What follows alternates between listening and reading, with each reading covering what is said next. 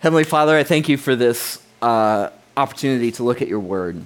Lord, we are so grateful that we have the scriptures, that you have shared your truth with us, that you have embodied the truth, and that you have made us people who long for and follow after the truth. And so, Lord, I pray that as we look at it today, that you would prepare our hearts so that we can hear from you, that you would give us ears to hear, feet that are quick to obey, and that every person here would hear from you and know exactly what they need to do with what they've heard today. We thank you for this, and we pray this in Jesus' name. And everyone said, Amen. Amen. All right, very good. So, what we are doing here this morning is part of the ministry of Cornerstone Community Church, and everything that we do is intended to inspire and equip people to follow Jesus. What's that word? Wholeheartedly. And that's going to be a key word and key theme of what we are talking about today. And one of the reasons why we want that to be the case is that we know that following Jesus makes life better and makes you better at life. I want to welcome those of you who may be listening or watching on demand as we post the messages online. On demand, and as well on Sunday morning. Some people are watching along online, so welcome. We're glad that you are here. And of course, the best experience is when you are in person, on site here with everybody else. And anybody who is new, I would welcome you to text the word new to our church number, 603-225-2550. That way we'll be able to welcome you personally and encourage you along. Now, you might have noticed that we have been in a series on the Psalms, and nothing I read today has to do with the Psalms.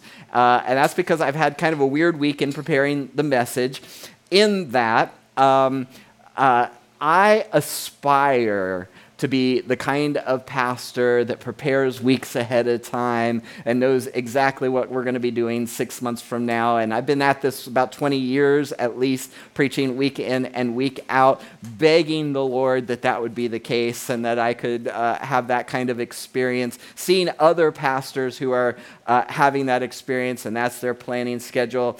And for whatever reason, and it's no lack of trying, that's not how I experience preaching and preparation. Very often, I will not get, I'm like, some people are like slow cookers. You know, they just put the stuff in and then it keeps cooking over time.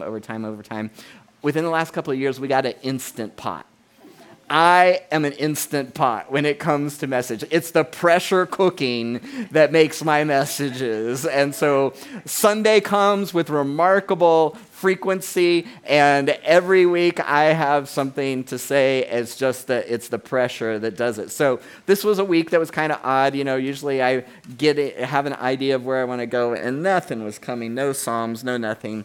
But as the week was ending, which is very often the case, and I just became fine with it. It's like, I don't have to be like other pastors. I can just do it the way that the Lord seems to work with me. And so there you go.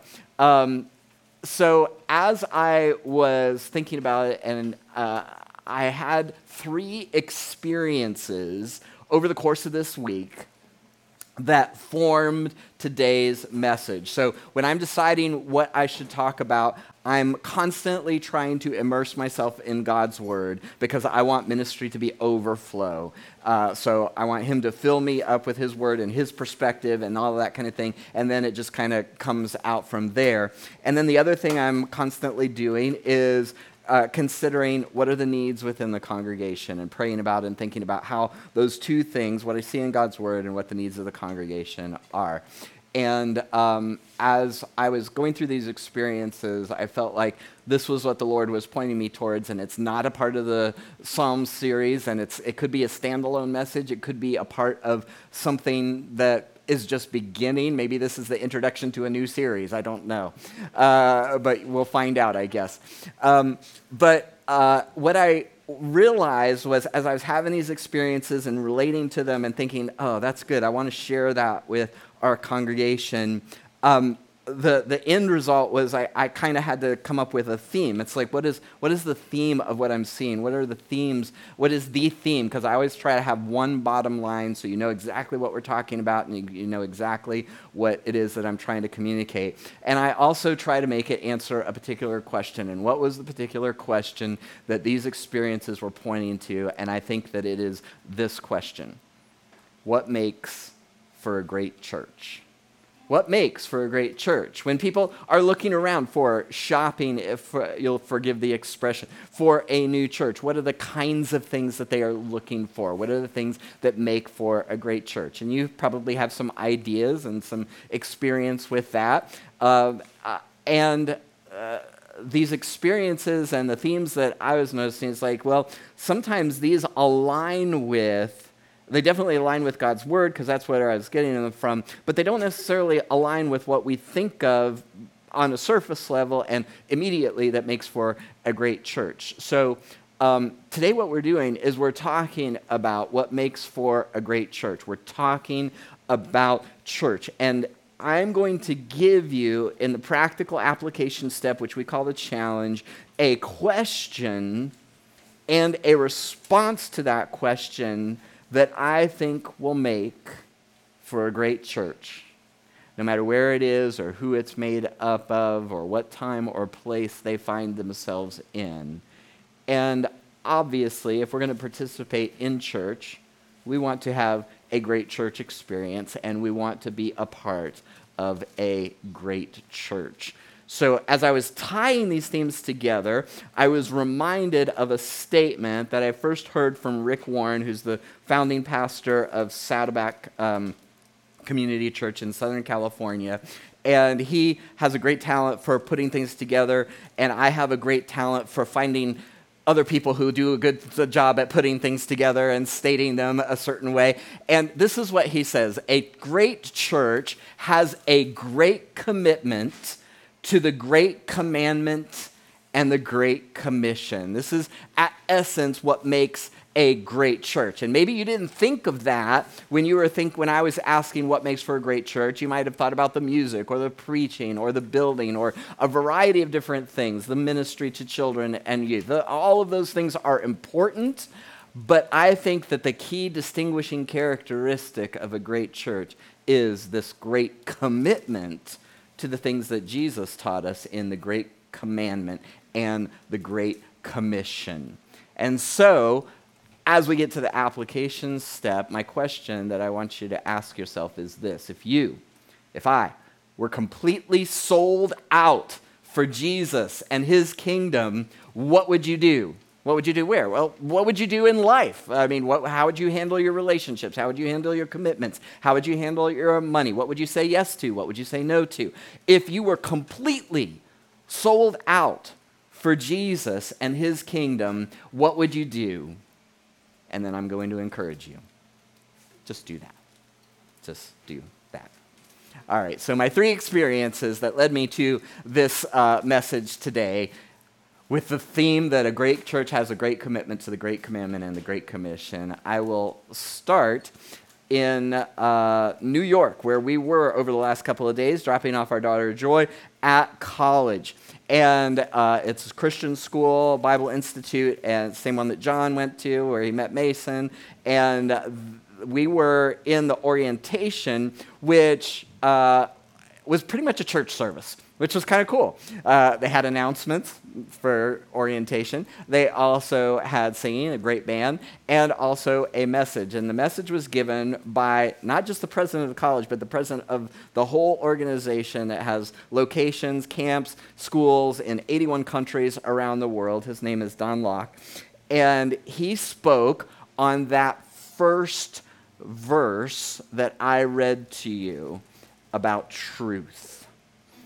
And I thought, that is a good message. I was still deciding what I was going to be talking about today. I thought about saying, hey guys, I heard a great message from Don Locke this week. Let me tell you it and give it to you this morning. I'm going to summarize it for you, but it highlighted something that I think is foundational to this idea of what makes a great church.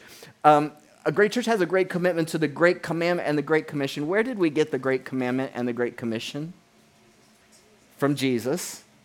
And we find Jesus and these statements in his word. So the foundation that's kind of behind all of this is this, that a great church is scripturally sound and centered on Jesus. Scripturally sound and centered on Jesus. Here's the thumbnail sketch of Don Locke's message on Proverbs 23:23. Easy one to remember and to memorize because it's short and it's got that nice, easy reference. Buy the truth and do not sell it. The first thing that he noted was that there is such a thing as truth. In our culture and time and place, it is not necessarily agreed upon that there is such a thing as absolute truth, that some things are absolutely right and some things are absolutely wrong, that some things are absolutely true and some things are absolutely false. And in the midst of that culture, we, as the body of Jesus Christ, as his presence on earth, we say to the world, yes, there is such a thing as truth. And he illustrated the importance of that by showing that different takes on truth, if everybody has their own truth and everybody can just believe what they want and that's okay, since that is not true, it has consequences. And he gave an example because he travels all over the world for his job where he was trying to get to Hungary in a place where he didn't speak the language, and he could tell that they were making announcements, but he had his ticket and he knew what gate he was supposed to be at, and he gets on the plane heading for Budapest, Hungary. The only problem is that when the plane landed, it landed in Vienna, Austria. Because he believed something, this plane is going to get me to Budapest, that was not true. And in our world today, people are embracing lies. They are embracing all kinds of lies about, in particular, human sexuality and identity. And you could just continue, politics and everything. There are all kinds of lies that people are embracing today. Now, if it didn't matter, and if there wasn't such thing as absolute truth, then we would just mind our own business and be fine with that. But because we care about others, it's important for us to internalize and embrace the truth and also do what we can to share it with others as well. Because, and if you didn't hear the message on the psalm that talks about the fool says there is no God, go back and listen to that again, because I had a very different take on it than probably what you're used to and what you've probably heard from that. Because what was foolish about the person who says that there is no God was actually a very specific thing if you read the rest of the psalm. They were believing that there was no consequence, that there was no accountability for people who do wrong. And they're like, there's no God, he's not going to hold me accountable, so I can go ahead and do the wrong thing. It was a false assumption. And we are full of and surrounded by false assumptions in our world today. And it's important for us to embrace the truth. So his first point was that there is absolute truth, and that it's costly. Buy the truth. And he was encouraging Bible Institute students to put the effort in that they need in order to get the truth out of God's word. We encourage you to daily read and respond to God's word in the same theme, that it's just not going to plop into your mind, that there's sometimes a little bit of effort that has to be put into it. And then the third point was that it's possible to sell the truth. It's possible to exchange it for something of lesser value. It's possible to sell out the truth and embrace a lie. And so that's one of the reasons why we are a biblically based church. We are endeavoring to be scripturally sound. Why? Because as we learned in the Paradigm series, if you want to read and understand the Bible, you have to understand that the Bible is a unified work, and that what the Bible teaches is true. Jesus said in his high priestly prayer in John 17:17, your word is truth. In fact, that's right, the next verse that I had up. And we want to be a scripturally sound church. Anytime that you see something that has church on the outside of the building, but they unmoor and unanchor themselves from the scripture, they will drift and be farther and farther away from the truth, and that has consequences. So we want to be scripturally sound. But notice also that I said we want to be focused on, centered on Jesus. Because the point of the Bible, and this is the paradigm, is to point us to Jesus. And there is an interesting relationship between God's word, what he says being truth, and Jesus. And that relationship is highlighted in the introduction to the Gospel of John, when John says, the word became flesh and blood. It's not just that we have these statements that are true. It's saying that God's word is truth. And then that truth is embodied in, it takes up residence in, it is equal to Jesus. The Word became flesh. And then Jesus himself reaffirmed this in John 14:6. He says, I am the way, the truth, and the life. No one comes to the Father except through me. It's possible to unmoor yourself from the truth of God's word and drift away, but it's also possible to have your focus be so much on truth that you forget about Jesus and the relationship and the embodiment of Jesus, of the truth. And I think that this is highlighted in the other half of Proverbs 23:23, because remember, it doesn't end with buy the truth and do not sell it. It goes on to say wisdom, instruction, and insight as well. In other words, what he's saying is you can have the truth, but it takes a certain skill to wield it effectively. That you can, just like a sword, you can do great damage and you can do great good. Just like a hammer, you can build something or you can destroy something. And the truth kind of is like that as well. And so what the proverb is saying is that it's not just enough to have the truth, that's important, but there's skill in it as well. Wisdom, instruction, and insight as well. And that leads to my second story, and that's how to handle the truth well.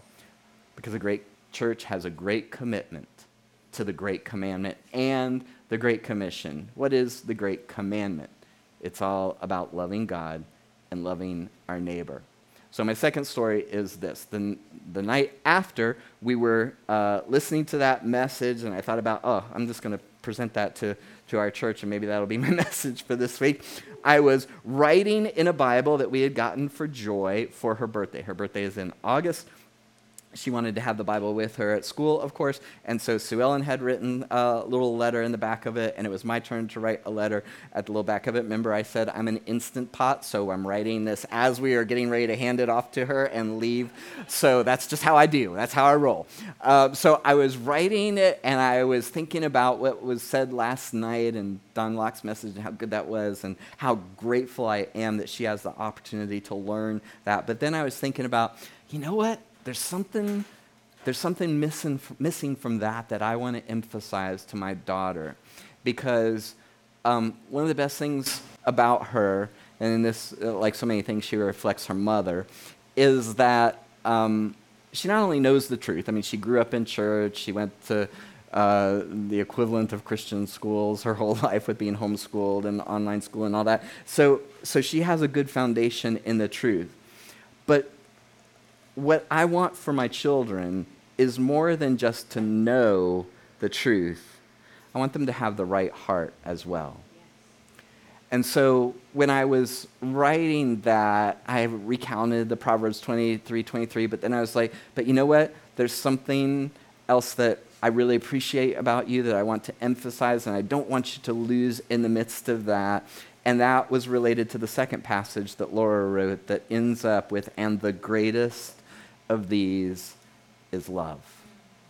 Because you can wield truth unlovingly. And you can, in an effort to be loving, sacrifice the truth.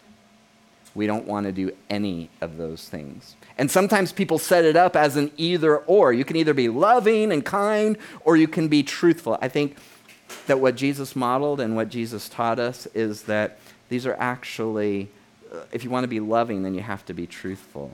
And it's one of the best things that you can do to be loving is to be truthful.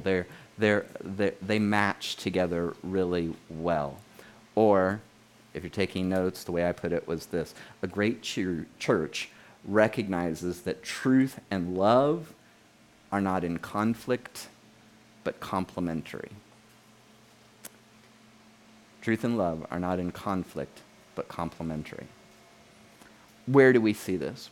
Well, most obviously in Jesus. Again, in the introduction to John's Gospel in chapter 1, verse 14, it describes Jesus. And this is interesting because it says, he is the exact representation of God. He is God made flesh. He is the Word of God, the truth of God made flesh. And what was he like? He was full of grace and truth. He was 100% gracious and 100% truthful. And he evidently, and like his Father, evidently, sees no conflict in those two. So, great church, great commitment to the great commandment. What is the great commandment? We see one example of it in Mark chapter 12, verse 30. And you must love the Lord your God. Now, this didn't surprise any of his listeners because they had heard this before. They pretty much agreed that the greatest commandment is this, to love the Lord your God. But notice how it goes on to describe it as an all-in, wholehearted, no-holds-barred commitment. See how many times all shows up. You must love the Lord your God with all your heart, all your soul, all your mind, and all your strength, all of everything you got. That's what you're supposed to love the Lord your God with. But what did surprise them was that he would add a second, a corollary, a pairing of loving God with loving your neighbor. Verse 31, the second is equally important. Notice equally. That's why we don't call it the Great Commandments. We call it the Great Commandment in two parts. Love the Lord your God with all your heart and all your soul and all your mind and all your strength. The second is equally important. Love your neighbor as yourself. It's all intertwined. And it's not in conflict. If you want to know what does it look like to love God wholeheartedly, well, you can do that in part by loving your neighbor. People who love God love their neighbor.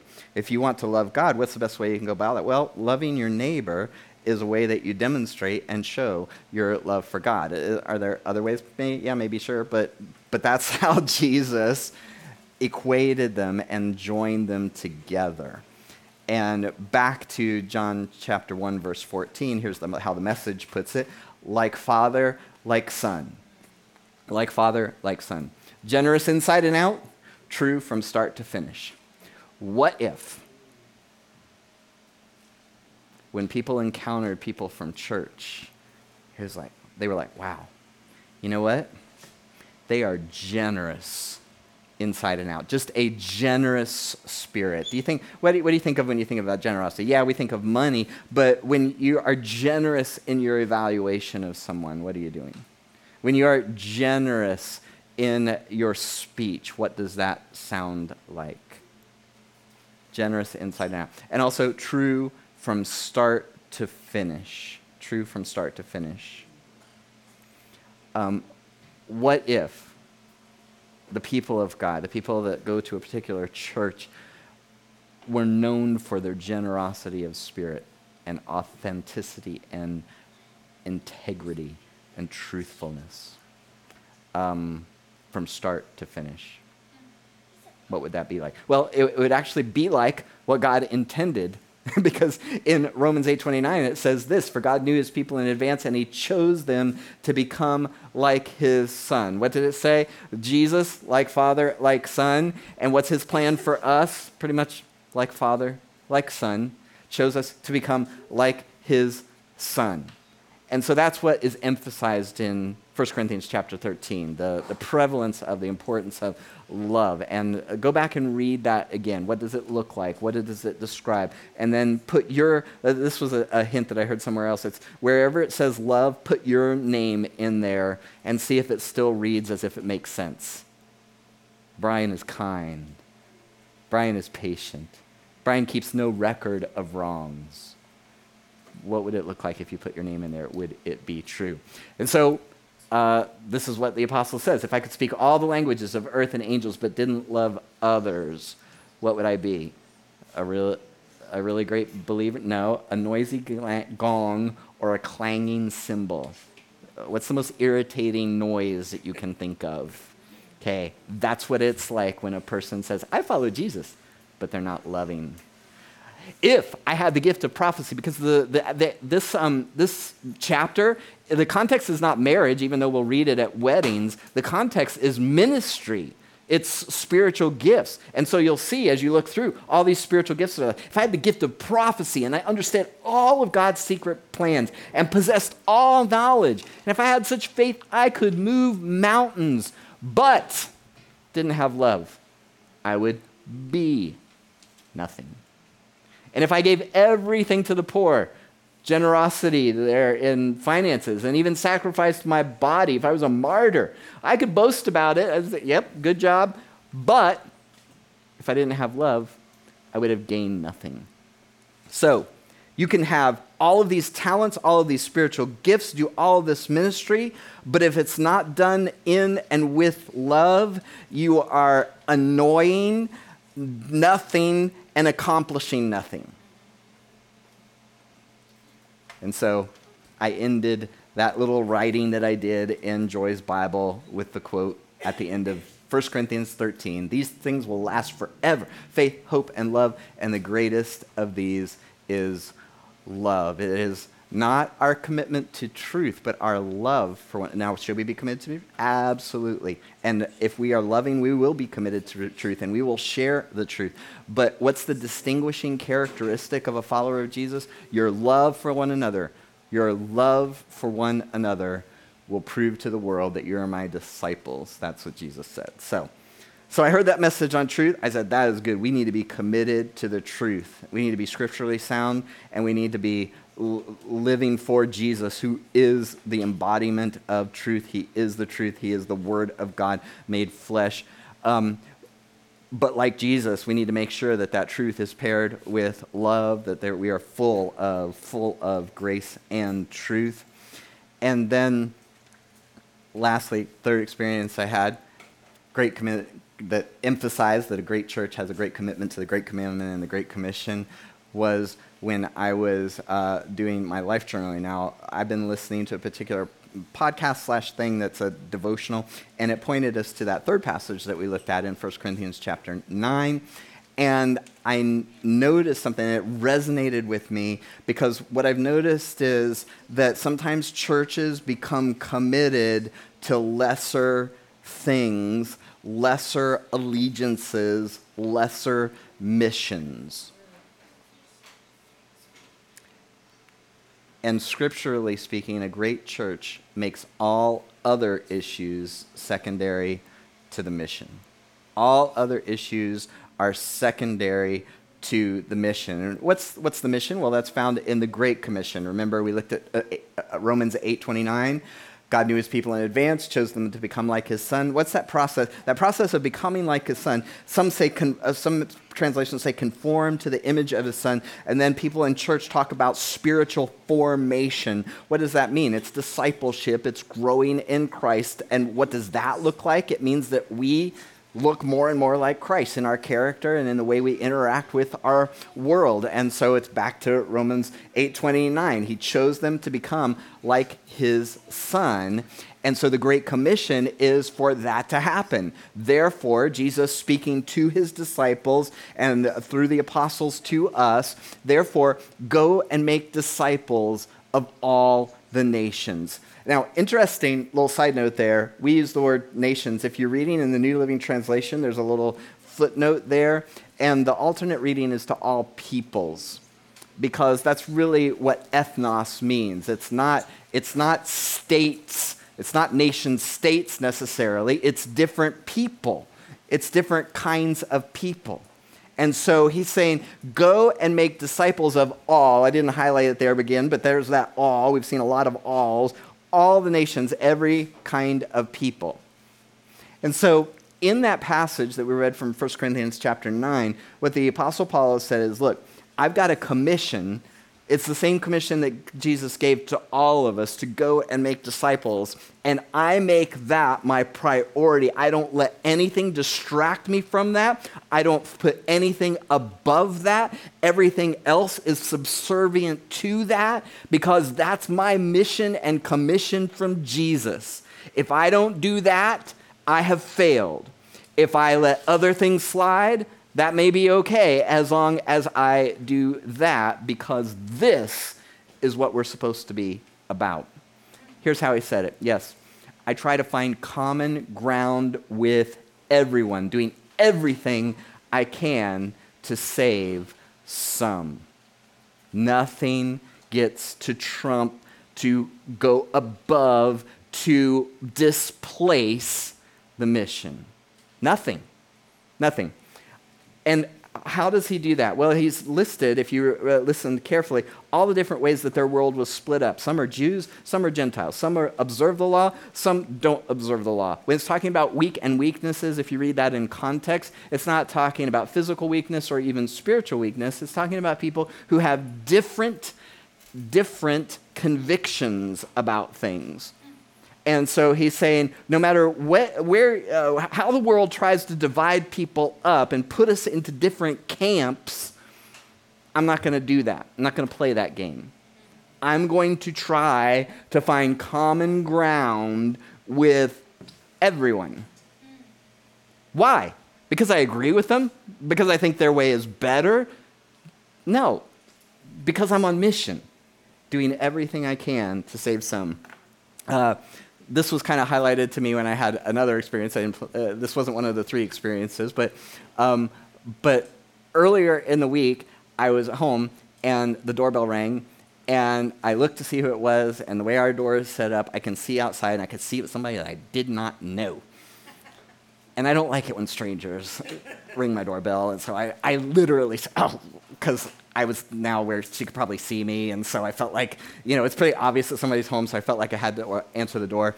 And it was somebody who was running for office, and she was doing her canvassing, and she was actually trying to stir up the base. So, and our street is kind of weird with addresses and all, so she had the wrong address, and she didn't know where she needed to be, but she said, well, since I'm here, can we talk? And so I talked to her, and we had a great, very nice conversation. And it very clearly became apparent to me this was not somebody I was going to vote for, right? Because she was coming from a totally different political perspective, and she was going to be for things that I am definitely not for. But I was listening to it, and I was thinking about it after the fact, and I was like, okay, I listened respectfully. She didn't really ask me any questions, so I didn't really have, and I didn't take the opportunity to blast her with my perspective. But I was thinking about what could we do to have common ground. And you know what I realized? We actually want a lot of the same things. We want to be good, the way I would describe it is to be good stewards of the environment. We want to make sure that every child has a great education. We both want to see every child welcomed into a loving family. we disagree on the how to do those things pretty significantly. And I think my way makes more sense and her way is wrong. But what could I have done? I could have looked at it and said, we want the same things, but we disagree on how to get there. Now, we are in a world that is encouraging us to divide and conquer, to demonize, to hate people who disagree about the way to get to things. And, there are some things she probably definitely wants that I definitely do not want. But the most important thing to me for her is not that she adopt my political philosophy, but that she has an opportunity to know Jesus. And so I could do things that would drive her away and make her not want to listen to me and my perspective, or I could do things that would show that despite our significant differences, maybe just somewhere we can find some common ground. That's my aim. Why? Because, I'd like it if she voted the way I did and had my perspective, but I want her to know Jesus. And that's the most important thing. That will hopefully, eventually, solve all those other things. But those things aren't going to be solved ultimately without knowing Jesus. So I don't want to do anything that will put a stumbling block in the way of somebody coming to know Jesus. And I'm afraid all too often people who gather under the umbrella of church are tripping people up on the way to Jesus over lesser things. They're important things sometimes, but they're lesser things. And so let's make sure that our approach reflects the Apostle Paul, reflects Jesus, who is full of grace and truth. Let's try to find common ground with everyone so that we can accomplish our mission trying to save some. He sums it up like this: I do everything to spread the good news. I do everything to spread the good news. That's the most important thing to me. That's the thing that's above all. Number one, no holds barred. That's what I'm going to do.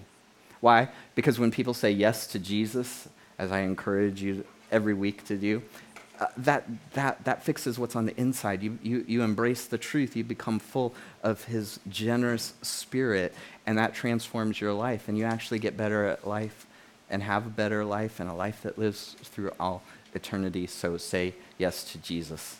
And that's what I'm going to encourage you to do every week, because I know that your life will be better if you say yes to Jesus. And I want everybody to experience that, and I want to do everything I can to make that happen.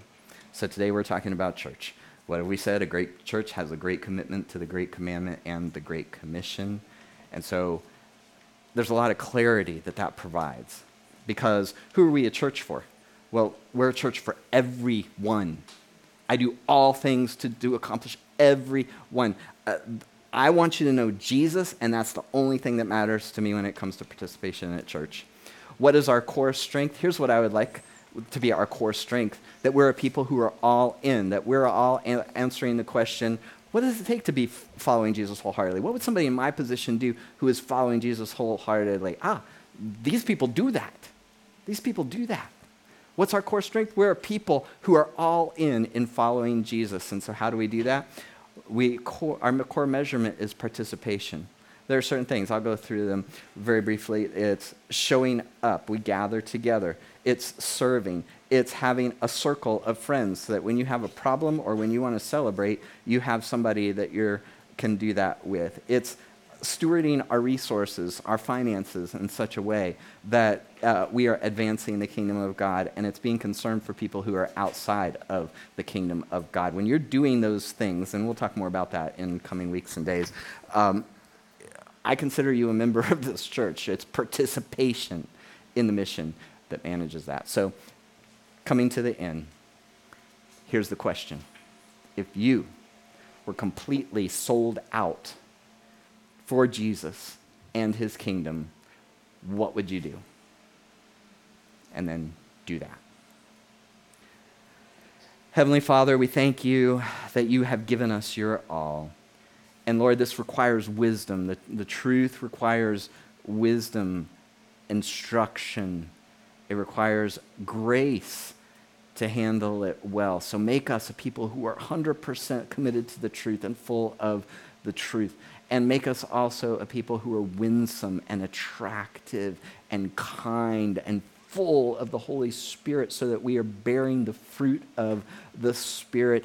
And make us a people, I pray, who will be all in, wholehearted, no holds barred followers of Jesus. Lord, I pray that you would help me and everyone listening to ask that question honestly of you. Lord, what would it look like? How would my life be different if I were following you wholeheartedly? And then, Lord, please give me the courage, the strength, the power that only you can provide to do that. For your glory, for your honor, for the sake of your Son, in whose name we pray. In Jesus' name, amen.